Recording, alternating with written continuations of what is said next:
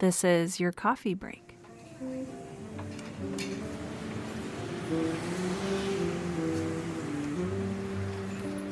Hey friends, I'm back again this week, and I have with me blogger turned author Nicole Gulotta, and I'm so excited to share her story with you. Nicole, welcome to the show. Thanks for having me. I want to say first and foremost, what a beautiful book this is. So Nicole has written a book called Eat This Poem, and I would absolutely love to pick your brain about how it all came together. So it started out really as desperation is sort of how I discovered poetry in the kitchen. It was not something that I had planned. And the road that I was on at that point in my life, just to give some context, I had finished graduate school, and like so many writers I know, I went through this period where I really struggled to balance my writing time with my career and the new full-time job that I had. Mm-hmm. So I sort of worked on that for a couple of years. And then I was at a dinner party with some friends, and I was telling someone around the table that, my day job just isn't fulfilling me and I need to figure out some sort of creative outlet. And he suggested that I started a food blog. And at that time, I was sort of in this place where poetry, which is what I studied in grad school, was becoming less and less a part of my life, and cooking had sort of stepped in to fill its place. And this happened over time. And so I didn't realize how strong the transition had been until much later on.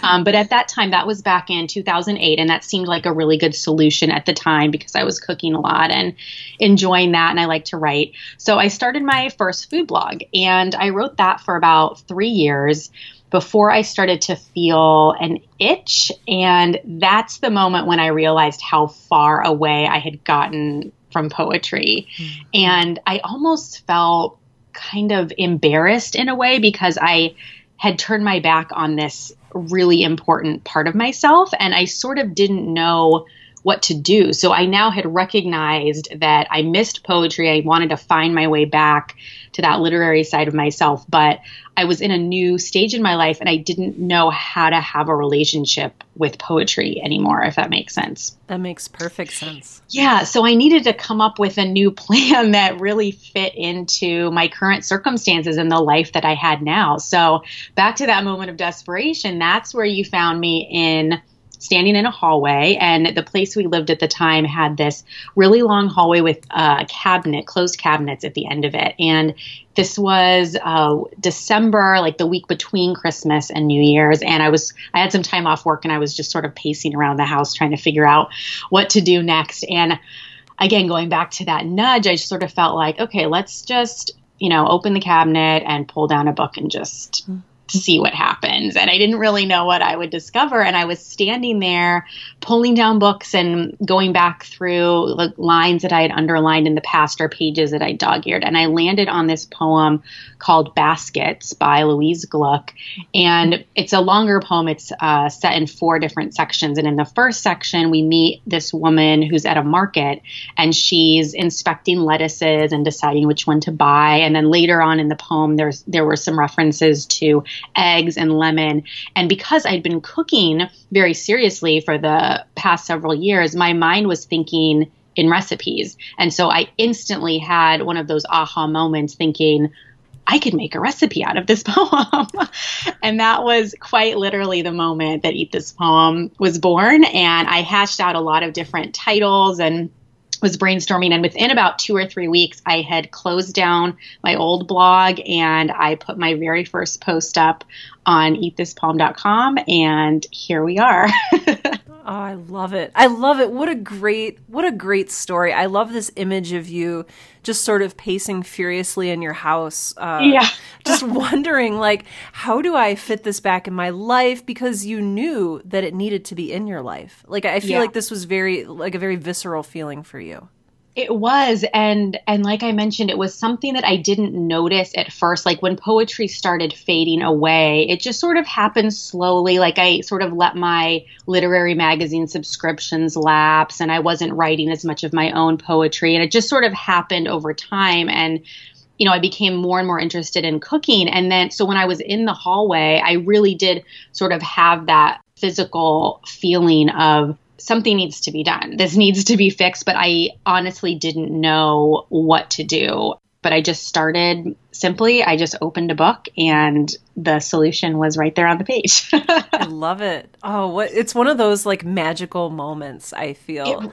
It really was. And to be honest, writing a cookbook was not in my plan, years and years ago. If someone had told me I would end up writing a cookbook, I think I would have laughed in their face. It just wasn't something that I had considered because for so long, I wasn't really a food writer until I started my first food blog. And that really allowed me the time and space to just experiment, to become a better cook, to find my voice around food.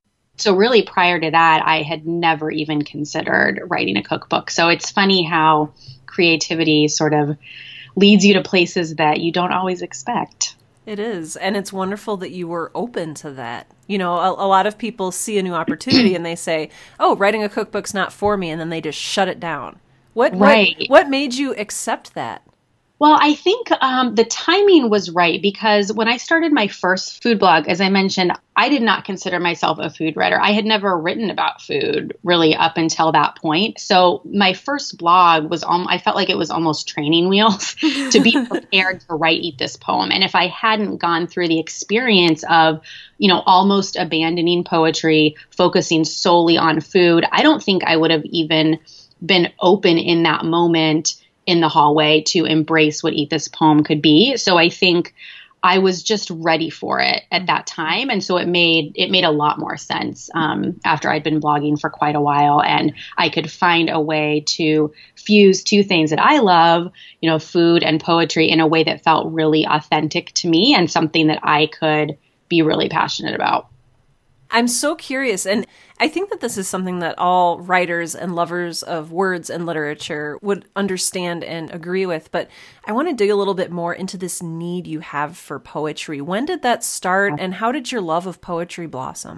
So poetry was something that I discovered quite early on. I have a lot of memories when I was really young, just scribbling things in a notebook. And that time in my life when I was, say, 8 or 10, it was, silly songs or rhyming poems and stories and things like that.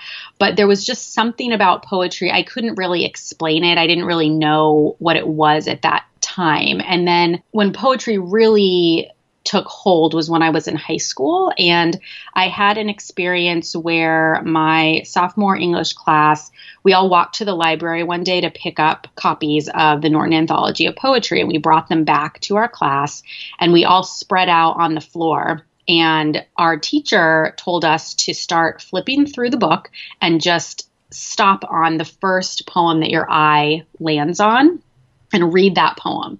And that was the poem that we were going to then try to memorize and discuss with the class and that sort of thing. And then I think part of the assignment was also to write our own poem in response. And it's funny because I don't remember now if that was actually what we were supposed to do, but I did go home that night and I wrote a poem. And even though I had been writing before that, that was really the moment that it became very intentional for me. Mm-hmm. And from that time on, I was writing poetry all the time. And I actually had this fear, this very real fear that if I did not write poetry, if I stopped, I would completely lose my ability to do it. And so that actually propelled me forward to just keep writing and writing. And I remember sometimes when I was younger, which just goes to show how you learn how your creativity ebbs and flows over time. And as you get older and sort of more mature in that, you come to trust it more. And this was really the first time I was embracing my creativity, and I didn't have that trust built in. And so there were times where I maybe if I went a few days or a week or something without writing a poem, I got really scared that it would never come again. That is fascinating. And I know that a lot of writers talk about fear as a stumbling block or fear as this horrible roadblock to their writing. But for you, it was like sort of the enabler. It was this force that kept you writing. Yeah, as a teenager, it absolutely was. And I think that's because maybe I was a little less tarnished by the world and creativity and all of the implications, when you get older. But yeah, I really did, that was kind of starting my relationship with writing and creativity in a very real way. And the fear definitely propelled me forward. And I think at that time too, it was kind of writing was really a way to sort out a lot of emotions or things I was feeling. So I was very much, writing as often as I could at that time in my life. As you grew older and matured, what did you really look for in a good poem? Or were you writing your own poetry or studying others' poetry? Tell me a little bit more about that. Yeah, I started out writing my own poetry, and I did that quite seriously up through grad school. And I had a really wonderful creative writing teacher in high school, and he sort of recognized my interest in writing, and he would give me books to read. He would say, here, you need to read Robinson Jeffers, or you need to read this book by Anne Sexton. And he would just sort of give me this list of poets that I should study and learn from. And so I did, emulate them a lot. I think I really gravitated towards confessional poetry at that time because it just felt so natural and so expressive and sort of emotionally charged, which was, I think, very freeing in a way to see that you could do that. So at that time in my life, that's sort of what was going on with me. And as I've gotten older, and in terms of also choosing poems for the book and what I put on the blog, I always look for an emotional thread. So I want to feel something when I get to the end of a line. That's sort of my marker. And of course, poetry is subjective and we're all going to have different responses to it. But I want to get to that last line and I want to feel something, whether it's physical or spiritual or whatever it is. I want some emotional impact there. Okay, I'm very interested. This might be a weird question, but I'm so interested in different forms of creativity. And I'm looking at poetry, and I'm looking at blogging, and I'm looking at cooking. Do you get that same emotional resonance that you do through poetry as well as like through recipes, through cooking, through creating recipes? I do get a similar feeling. I think anytime how when you're writing and you're just in the zone and you're feeling really good and the words are flowing, when you're in that state, I think whether it's writing a recipe or, an essay or a poem or whatever it is, when I'm in that space, everything feels really good. And it does have that emotional resonance for me. And I think, and in reading other people's work, I think a recipe can have emotional resonance the same as a poem. It's just about how you use the words and the language that we all have at our disposal. I love this. I'm getting a sense of this just enormous heart. And I think that comes from maybe my own memories of food and kitchens and just this sense of home and belonging. Yeah. Do you also get that from the poetry that you read and write and enjoy as well? I really do. And it's funny now, sort of being on the other side of the book, a couple people have mentioned when I was at an event recently, one of the writers said, I noticed that a lot of the poems have references to home and family and memory. And I think that is something that we all gravitate towards in a way. So it's sort of just a natural expression of comfort, and food inherently, I think, is very comforting, and it is so much associated with memory and family. And, there are so many meals that we eat that are just, we just need to get dinner on the table, or we just grab a quick breakfast or whatever. And that there's a time and place for those meals too. But there are so many that just become part of us in ways that in the moment we might not think about, but then later on down the line, you might have an experience where you tasted something that was really similar to something that your grandmother used to make or whatever. You just sort of have these moments that are wrapped up in memory, and it just takes you right back to when you were younger. And I've had that same experience with poems as well. So I love poetry, and I used to commute to my old job, and I would ride the bus, and my little 7-minute bus ride was the perfect time to read a poem. And now when I go back and read a poem, it transports me back to sitting on this bus in Chicago. And I can't put my finger on exactly what it is, but I think that there's a very deep relationship there between these moments that are important to us that we take the time to experience that poetry sort of draws out or makes larger. Absolutely. And it sort of reminds me. So when I was back in my hallway, when I was looking at these, one of the reasons that I was a little bit nervous to start opening all these books was because I had that same feeling where I knew that they would transport me back to a previous time. And when you look at those pages that you dog-eared or when you underline something, that was important to you in that moment. Mm-hmm. And so when you go back, you're almost, revisiting, part of your former self or, a time that's gone by. So yeah, there is something really transporting about that. And I almost got chills when you were talking about being on the bus because yeah, it's just so powerful that poetry and art can really do that. And I love that you touch on that trepidation too, that we feel revisiting a poem that we know maybe made us feel something very powerful. And maybe there's a little bit of fear there that you won't feel that way again when you read it a second time and you don't want to lose that. Right. It totally makes sense. And I think on the flip side of that, the upside is there's also a possibility that you could read the poem and experience something new and fresh, which I've been experiencing now as I've been going back through the book where these poems that I chose, some of them, 2 or 3 years ago to be in this book.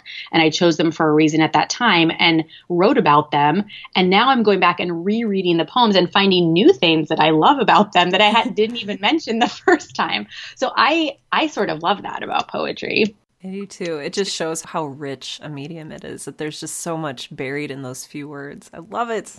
Yeah. And it's kind of the combination of where you are in your life and what you've experienced and knew and sort of the growth that you felt. Like the poem stays the same, right? But we're the ones that change. And so we bring a new perspective to it depending on kind of that life stage that we're in. Oh, this is just, I love geeking out about poetry with you. This is so wonderful. Me too. This is so much fun. I kind of want to, as much as I love talking about poetry, I want to shift gears just a little bit. I know I have a lot of listeners who are going to be just desperately interested in how you made the transition from a blogger to a published author. Would you mind indulging us a little bit? Sure. So my journey, I will say, was a little longer than most. And I sort of had an experience where, on the one hand, it's every writer's dream, where I actually had an editor approach me about the cookbook. So I'd been writing the blog for about 6 months, and an editor at the publisher that I ultimately ended up going with emailed me and said, "Hey, I've read your blog. Have you thought about exploring the idea of a cookbook?" And so that's really what started this whole process, so that was great. But that being said, from the time I got that email to this moment in time when the book is published was almost 5 years. I think on average, the life cycle of a book is about 2 years in terms of the development process and all of that. Mine was certainly on the longer side of things. And that was, I think, for a couple of reasons. So one of the reasons was my publisher and the editors, they really loved the concept. So I had a solid book idea, but there was the whole issue of you don't have, your audience isn't big enough. It was one of those issues where they wanted to pursue this, but they were very adamant about me also looking into some marketing strategies that I could do to just get a wider reach before they committed to publishing the book. So that was something that I had to work on for a couple of years. And that whole time I kept in touch with the editor. I worked on a proposal. I would send her sample chapters of every couple of months. I would send her updates on something new that I was doing from a marketing standpoint to just keep them up to speed. So this process went on for quite a while. And eventually I sort of had a moment where I decided, I want to write this book. I know that it will happen when the time is right, but I'm not going to wait to get a contract to start writing. So I decided to just write the book. So that was something that I worked on for probably a couple of years, and I was working full time and commuting as well. And so I would write on my lunch breaks and on the weekends and do recipe testing when I could, and just sort of worked the writing process and the recipe development into my normal routine. So I didn't feel rushed in the process, which I thought was really great. But then I got to a point where I was actually pregnant with my son, and I was literally about to give birth like in a couple of weeks.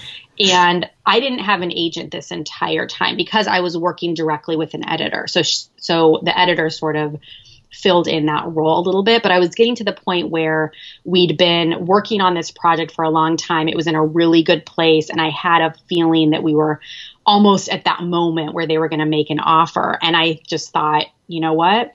I cannot do this alone. I'm about to have a newborn. I'm at the point where I needed the help. So I ended up getting sort of a referral through a friend of a friend. It was all sort of social media based, which is amazing that we can do this nowadays. And I literally on a Friday morning, I had a phone call with this potential agent in New York. We completely hit it off. That same afternoon, I got a contract from her agency to kind of sign on for the literary agency. And then on the next Monday, I gave birth to my son. And on Tuesday, my publisher gave an offer for the book. So thank goodness I had my agent in place because she took care of all of those details while I was, in the hospital and coming home with a brand new baby. So, so that was my journey from blog to book. Oh my gosh. It's so simultaneously. I'm glad that you had the time to create and experiment and do all those things, but then, wow, what a photo finish. I really am too. And even though it took a lot longer, in retrospect and going through the process, I'm really grateful for how it all worked out because I'm the kind of writer too. I'm a big thinker, and I need time and space to sort of step back from something or think about it for a really long time. And I didn't want to feel rushed in a project like this either.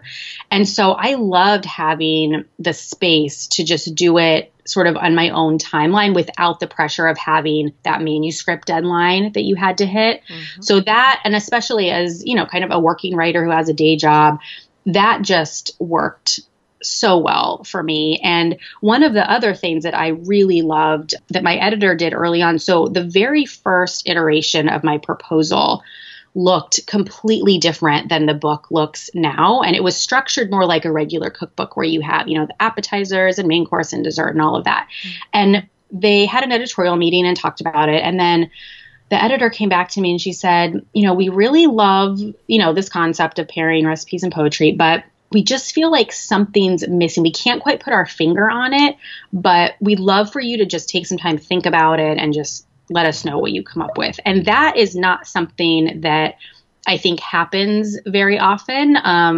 So I was basically given this freedom to go back and rethink the entire structure of the book and come up with something that ultimately ended up being even more meaningful. So that was sort of a gift at the very beginning of this process too, that really helped shape the book over time. So when you started, you didn't have what they said, a big enough audience. How did you go about building that audience? Yeah, so there were a few things that I did. And this was all sort of over time. Nothing was really a quick fix. But one of the things that I did was I started a newsletter. That was something that I hadn't done before, and I hadn't really been communicating directly with any of my readers other than just putting blog posts up. And really these days, I feel like having a newsletter is so critical because, an email is permission, and it's one of the most effective ways to be communicating with people who care about your work and are interested in what you have to offer. And at the beginning, I think I made all the biggest mistakes that you make in a newsletter where I sent it out. I didn't really have a structure. So I just said, I'm inspired today and it's Tuesday, so I'll send a newsletter out. And then I maybe wouldn't write one for 3 weeks, or maybe I'd do them 3 times a week. I mean, there was no rhyme or reason to it. I had no strategy. I had no plan. It was just whenever I felt like it, which was sort of fine as I was getting going. But I think there is something to be said for consistency and becoming reliable in someone's inbox so they know what to expect from you. So I went through a period where I actually wrote monthly because I was very busy at my day job and I didn't feel like I had the capacity to do more than that. So I stuck with the monthly, and then about a little more than a year ago, and sort of in preparation for the book launch that I knew was coming, I switched to a weekly format so I could be talking with people more frequently. So a newsletter is really important, I think, because it helps people get to know you and it builds trust over time, and it's a place to be honest and vulnerable. And I think that really resonates with people. So that was one of the first things I started doing. And then another thing was I came up with this concept called the Literary City Guides, which are on my site. And these are travel guides with sort of a literary spin where we focus on food, of course, because that's important, but we also focus on where you can find, local events or readings and libraries and that sort of thing. That was something that completely came about because of that directive from the publisher saying you need to figure out a way to get more people to your website. And I was thinking about how there's really kind of an intersection between travel and kind of the literary life where whenever I go on vacation, I'm usually looking for a great coffee shop. And I love to find a little local bookstore so I can pick up a book as a souvenir of my trip. And so I had this idea and I reached out. I wrote the guide for Los Angeles and I reached out to 2 friends in other cities to put the first few guides together and publish them. And then a crazy thing happened, which is the guides just took off and people started emailing me asking if they could write a guide for their town, which I thought I would have to do a little more legwork on my end. But once I got a little bit of traction, I think people are just so excited to share all the literary offerings in their cities. And so they're all written by local writers. And so that was something that drew a lot of traffic to my site over time. And in some months, it's actually more popular than the blog page. It's sort of the first stop for a lot of people to discover Eat This Poem. So that ended up helping a lot, where it was something that I think and to sort of have a more practical application and not just literary city guides, but I think if you can find something that's collaborative where you can involve your community and your readers in your site, I think that's sort of a win-win for everybody, because then they share with their networks, what they've contributed. And then you're also just sort of fostering this sense of community, which I think is great as well. Yeah. So those are a couple of things I did. There are a few more, like I started doing a little more freelance work too, just to sort of get my name out there and build some relationships as well. But it's something that I really believe it's sort of, you build an audience one reader at a time. And it's not something that you sort of have to take a long view of it. It's not something that, 2 months from now, I'm going to have, all this traffic. You're really in it for the long haul. And the way I always explain it to people is if you think about your writing career as a whole and that you will be a writer for your entire life, that sort of gives you a different perspective too, where you're planning long term. You're not just trying to think short term, like where am I going to be 6 months from now? You're thinking, what kind of a readership do I want to have in 3 years? I want to listen to you talk for hours. Well, maybe we should do this again. Yes, please. Whenever you want to be on my show again, just have Jess contact me or contact me yourself. This is amazing. I want to ask where can people find you online? Where can they get their own copy of Eat This Poem? Tell us where to find you. Yes. So the Eat This Poem cookbook can be picked up on Amazon, on Barnes & Noble, Powell's, and IndieBound. And then it is in quite a few local independent bookstores. You could check in with your local store if you want to support local bookstores, which is also great. Mm-hmm. And then you can find me online at eatthispoem.com. And on Twitter and Instagram, my handle is just my full name, Nicole Gulotta, spelled out. And I also write about writing at NicoleMGulotta.com. Wonderful. I am going to make sure that I link to all of those in the show notes for today's episode. And wow, in the meantime, Nicole, this has just been a whirlwind of amazingness. Thank you so much for sharing your insights and your beautiful words and descriptions with us. So thank you. Absolutely. Thank you so much for having me.